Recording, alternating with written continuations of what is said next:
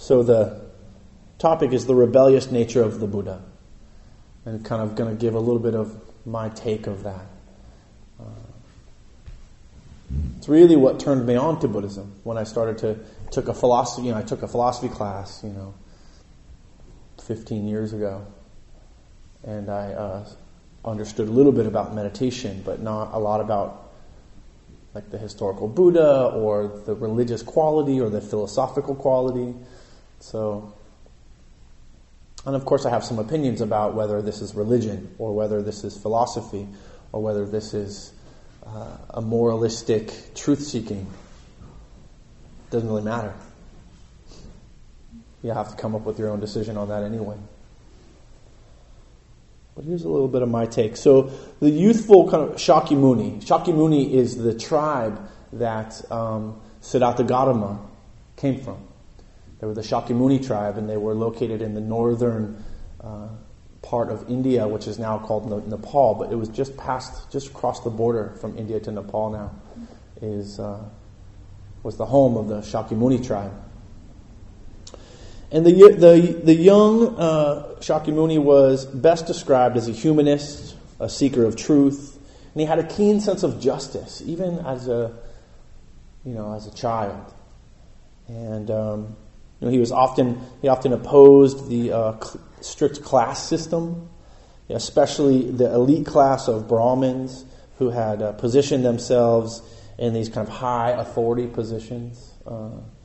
That was kind of really known in India at the time. And he really, later on, he really set apart from that. So I'm going to talk about kind of some of the rebellious qualities that I find within the Buddha. The Buddha was said to have been very sensitive and intellectual in his younger years, and often, as a boy, questioned the Brahmins who were his teachers. So he was always kind of had this, kind of pessimistic view and questioning, and it becomes, a part of his core teaching, as we'll find out. He was regarded as belonging to a group of reformist thinkers. People that tried to step outside of what was the status quo, outside of the norm of the time.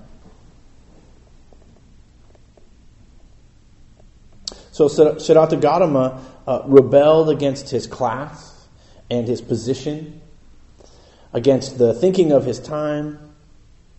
He was propelled in the questions of birth and death, sickness, old age, and suffering. This dissatisfaction with life. This was the kind of movement that propelled him to set out as the role of a truth seeker. So, he was a prince, right? The son of a king. Many of you, I'm sure, are familiar with, the story. There's the story of the Buddha that's out there. It's in lots of different places. You can actually, I think, YouTube it. There's like a good little thing on YouTube now that PBS put out called The Buddha. It's pretty good. But you can read the whole story of the Buddha. But he was the son of a king. He was born into a warrior caste, and his father and others around him were Brahmins. They were higher class of people, and he rebelled against that. He had everything he wanted. He had a wife, he had a child, he had concubines, servants, he had all the food he wanted, he had 4 or 5 palaces for different times of the year. He had it made. And yet there was some longing that he was still dissatisfied. So then he went to the other extreme, by leaving this Kush life. And there was a prophecy at his birth, actually. A sage had come and said, that basically, your son, to the king and the queen, they said, your son will be proposed, with some kind of longing, some kind of question in his life. And we'll make a decision, and that decision will be either to be a great king or a healer of the world. This was what was prophesied. And so, the king and the queen were like, well, we want him to be a great king. So, they tried to shelter him, put him in temples and give him the good life. But still, he had this longing. He still recognized this dissatisfaction, so he set out. So intermingling was taboo, especially around accepting food. So just the fact that the Buddha, to be, or Siddhartha Gautama, took the spiritual seeker role from the line of kings was an act of rebellion. And because, what he did basically has become a sadhu, or a truth seeker, is that he wouldn't accept food, or he would only accept what was offered. He wouldn't kind of buy food or have people prepare food for him, that kind of thing. And so that means he had to accept food from anyone, and this was just totally against, everyone else outside of his caste were considered unclean or untouchables. It's still that way in India today, actually, which is horrible, but it is. So, he actually never settled or accepted other teachings fully on their own merit, or on the merit of the teachers. That he always looked at whether or not this was true for him, and always kind of kept that kind of questioning and inquisitive nature of, is this, enough? Is this the end to suffering? As he would practice these kind of body mortification practices of kind of disidentifying with the body. He would practice, extreme yoga, he did lots of extreme practice. And none of them led to his kind of complete awakening. They would help him control his mind. They would help him disidentify with the body. But the freedom from suffering that he was looking for, he didn't find within teachers. And so he would surpass many of his teachers and then leave on his own again. So he never accepted any one teaching as this is the way, this is the truth. And actually, later on, after his enlightenment, he basically says the same thing, like DIY, do it yourself. You have everything, all the answers within. You just gotta practice diligently, as if your life depended on it.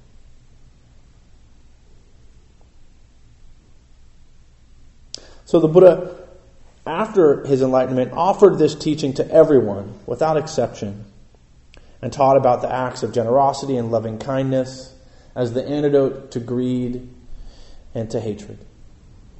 So, that's essentially the Buddha's teaching.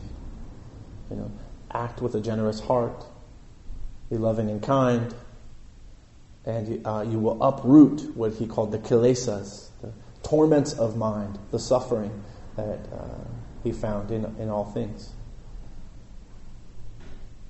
And that is basically through generosity, loving kindness, and through the practice of present time awareness. This kind of gaining knowledge, and then through experience, turning that knowledge into wisdom. I was talking earlier this week at another group about how this practice is about rising things up and then taking a look at them.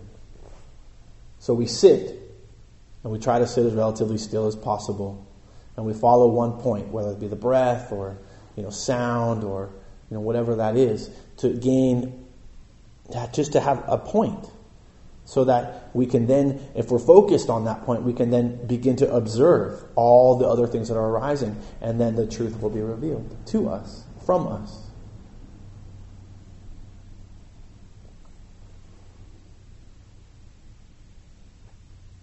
So he talked about the practice of present time awareness will deliver us out of the delusion that we currently live in. This deluded state.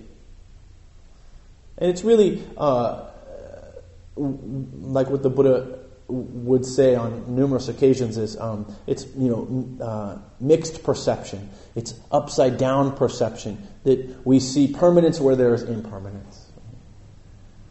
We see happiness where there is suffering. this kind of misperception. And really, the Buddha's point is like, so if we can practice present time awareness and gaining samadhi, concentration, understanding, disidentification with the body, with our thoughts, with our emotions as being me or mine, then we'll see what's kind of like in between the cracks. So this was totally rebellious from what was happening at the time. At the time it was follow these rites, these rituals, pray to this statue, and you will be forgiven of your sins. Dunk your head in this water, and you will be forgiven of your sins. And the Buddha spoke adamantly against that after his enlightenment. It basically said rites and rituals are not the way to salvation. That salvation is within. Find it yourself. No praying or proselytizing is going to help you. Or so yeah, I mean there's lots of kind of things that he talked about. Like he basically spoke out about the Ganges being the holy river, and he said if the Ganges were so holy, then the fish and the crabs and all the shellfish that live within the Ganges would be fully enlightened.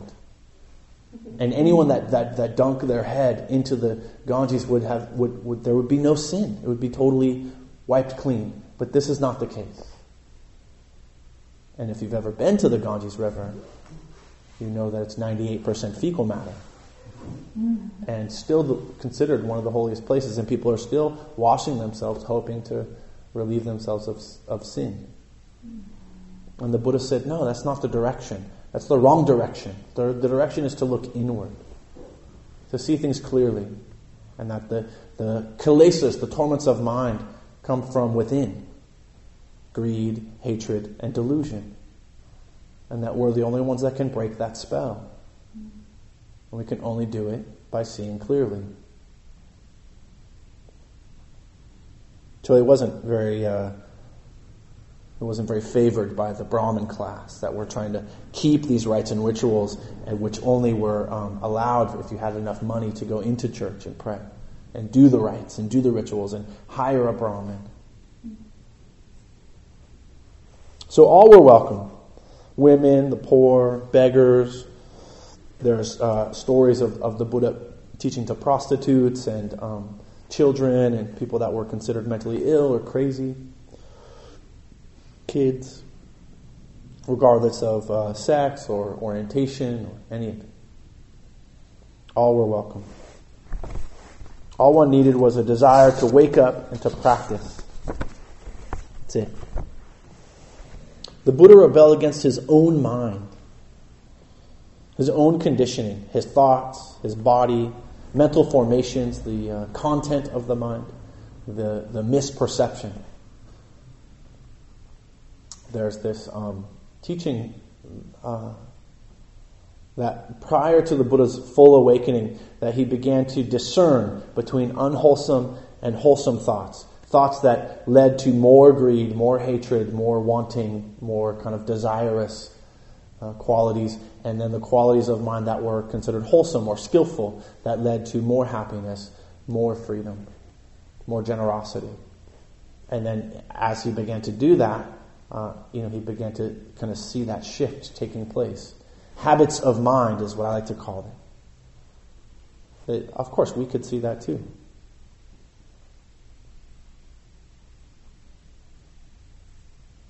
The Buddha even sat in rebellion against the attack of Mara, also known as the hindrances, right? These brambles in the path, these things that get in the way of our progress. Doubt and laziness or sleepiness, restlessness of the mind and body, desire, aversion. These are the things that get in the way. That his defiant nature and power to question was a quality that I believe led to his departure into homelessness in the first place, and led to also to his awakening. His defiance of the other teachers and saying like, no, it's not, I'm not done. And there was basically like gurus that would, he would come to meet or surpass in practice, and then they would say, please be my teacher now. And the Buddha would reject it and say, no, this isn't the path, there's more. And keep looking. That his rebellion against the teachings of rituals that were hierarchical, that were classist, after his enlightenment, he just said, that's all bullshit, really. I said that with the recording on. It is the rebellious nature that I believe is pointed to in the Kalama Sutta. The Kalama Sutta is this story of the Buddha having come to this group of people, this village called the Kalama village, and they were on the Ganges, kind of up north, and they were. There was a steady flow of people coming through their village, and each week they had a new, enlightened guru that would come and say, "This is the path. Follow this path, and all your sins will be forgiven. And this is the path to truth." Each week would be a different practice, and a different teacher, and a different style, and there were lots of them. And so the Kalama people were like, "What makes you different? How are we to know that your teaching, your practice is the true practice?" And it was a great question. And I believe the Buddha, kind of hearing this question, sat into a meditative kind of quality and answered this way. This is kind of a paraphrase of his answer, and that's found in this sutta. That he basically said to the Kalama people, and as part of his teaching, do not believe something because you have heard it before, because it's an old tradition. Do not believe something because it is written in religious or other books, because superficially it seems true, logically or philosophically it seems true, because teachers or elders say it is true, even famous ones. That the Buddha told the Kalama people, only believe something that you yourself have experienced the happiness of the practice, or that it leads to the relief of suffering in your own life, or that can be verifiable in the lives of others. Trust your own experience is the teaching of the Buddha. Trust your own experience. Find freedom through clear seeing of the Dharma, means truth, or the teaching. Through your own direct experience. This is where he says, do it yourself.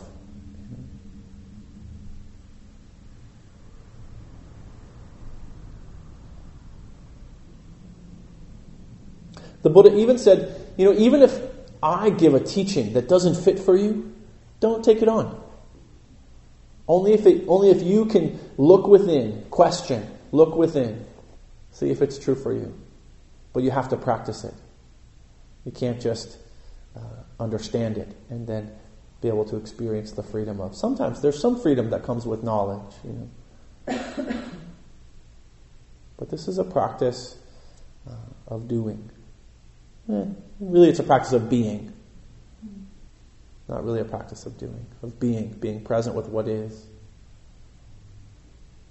One of my friends and colleagues, Noah Levine, likes to say this is an excavation process. That it's actually, the truth is within. We really just got to kind of dig in and find the artifacts. But don't be fooled by the misshapen stone to be an arrowhead. You got to dig a little deeper.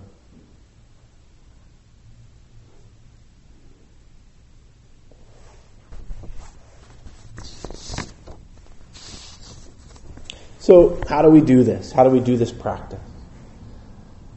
Well, the Buddha laid out 4 foundations of mindfulness. The 4 kind of aspects that we can really just focus in. Present time awareness of the breath. kind of part of what I gave you today as a practice. Aiming your attention at the experience of breathing, and then sustaining that attention for as long as possible. To be aware of sensations of the body, or the breath in the body, or the experience of the body sitting. And to use that as an area of clear seeing. Because then, I'll finish. Emotions. So this feeling tone of pleasant, unpleasant, neutral, being able to see the feeling tones as they arise, as they stay for a time, as they pass away. Thoughts, again, blips of energy in the mind we identify so much with. Where do thoughts come from? Where do they go to? Why are they so important? Why do we believe them? So the Buddha says, look at this. And then intention. Seeing our intentions.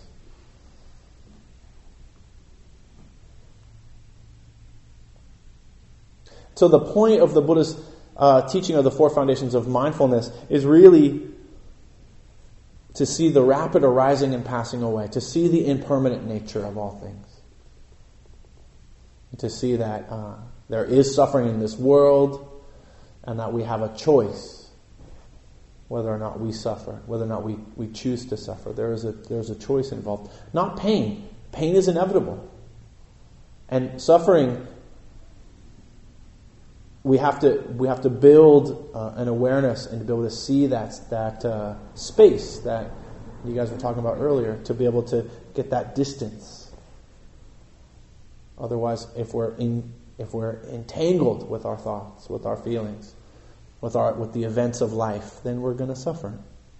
Craving, wanting, aversion. The term dukkha is considered dissatisfaction. It's really what it means. Dissatisfaction with the way things are. It's not this this deep... there's some of that, like lamenting or grieving, loss. True. Suffering. But the word suffering gets misused a lot. Like, that's true suffering. There's suffering and then there's true suffering. No, it's all suffering. It can even just be considered stress. Life stress. If we have some aversion to it or some grasping to it, then it becomes dukkha, suffering. So I'll end with this quote from Ajahn Sumedho. Ajahn Sumedho is the first Westerner to be ordained in Thailand. And he's probably in his late 80s now. And Ajahn, the word Ajahn means teacher, teaching monk. So in his book, Intuitive Awareness, he writes, "Awareness is your refuge. Awareness of the changingness of feelings, of attitudes, of moods, of material change. Stay with that, because it's a refuge that is indestructible. It is not something that changes. It is a refuge that can be trusted in. This refuge is not something that you create. It's not a creation. It's not an ideal. It's very practical and very simple, but easily overlooked or not noticed. When you're mindful, you're beginning to notice, it's like this. It's like this. So this is teaching about kind of using that awareness. And really that's what I believe the Buddha was pointing to again and again. Trust in the awareness. So without that awareness, we're suffering. We're ignorant. And we've all been unaware of what we're doing or how we're acting or all of it, And we all know that there's a lack When there's a lack of awareness, it just takes one little thing to apply awareness, to apply mindfulness, to gain awareness, to tap back in. It's not that awareness isn't there, it's just that we're not paying attention to it. We're too distracted by what we believe our thoughts are telling us. So I think that's kind of what's said here in this intuitive awareness by Ajahn Sumedho. All right, so that's my spiel for this evening. And I'll open up for a couple questions. If there's anything I kind of talked about that you didn't really understand, and I realize I kind of just gave an overview of why I feel like the Buddha ruled and was awesome. There's lots of other rebels too, Jesus Christ, Socrates, Mother Teresa, Mahatma Gandhi, Martin Luther King, Cesar Chavez, Malcolm X, for sure. Yeah, he was ultimate. He was definitely a rebel. I just wondered, Jason, if the Buddha saw himself as a rebel, or is this others' projection? Oh, it's totally my projection. Yeah. Well, it's not just yours. Right. A lot of us see all of the figures that you named as a rebel. Right. And I wonder. Yeah, I love that question. Yeah, that's a great question. Because I really feel like what I believe in my heart to be true is that the Buddha just saw that there was a need. And the need was that people needed to wake up. That people needed to wake up to what's true. Just as he woke up to what's true. And actually, I think all of the people that I named really kind of believed that for themselves. And so maybe, I don't know, I never had a conversation with the guy.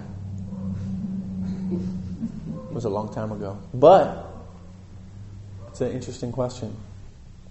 I didn't hear that. It was like whether or not the Buddha saw himself as a rebel. I think that he saw himself as a nonconformist, for sure. In some of the teachings and the readings. And he wasn't all pleasant all the time, Sometimes truth needs to be dealt firmly. Yeah. You'll find that in the monastic tradition. There's a lot of kind of warrior-like quality. We know the tradition of how he escaped from his palace environment. Do we? Yes. But he didn't actually escape. He did. Well, he jumped a wall with his cousin. He did this without his father or anyone else. Right. Did this in the middle of the night without anyone knowing that he was literally running away. Yeah, he ran away from home. That's why I used to call when I was in my undergrad. I wrote a paper called "The Buddha Was Punk Rock," and I talked about how the Buddha left his home and kind of hit the streets and was like saw the harshness of life. Yeah, saw suffering, and then went to the extreme end of self-mortification. Anyway, any other questions? Anything that I talked about that didn't make sense or you didn't understand?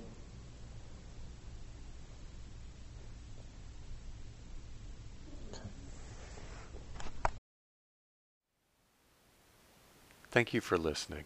To learn how you can support the teachers and Dharma Seed, please visit dharmaseed.org/donate.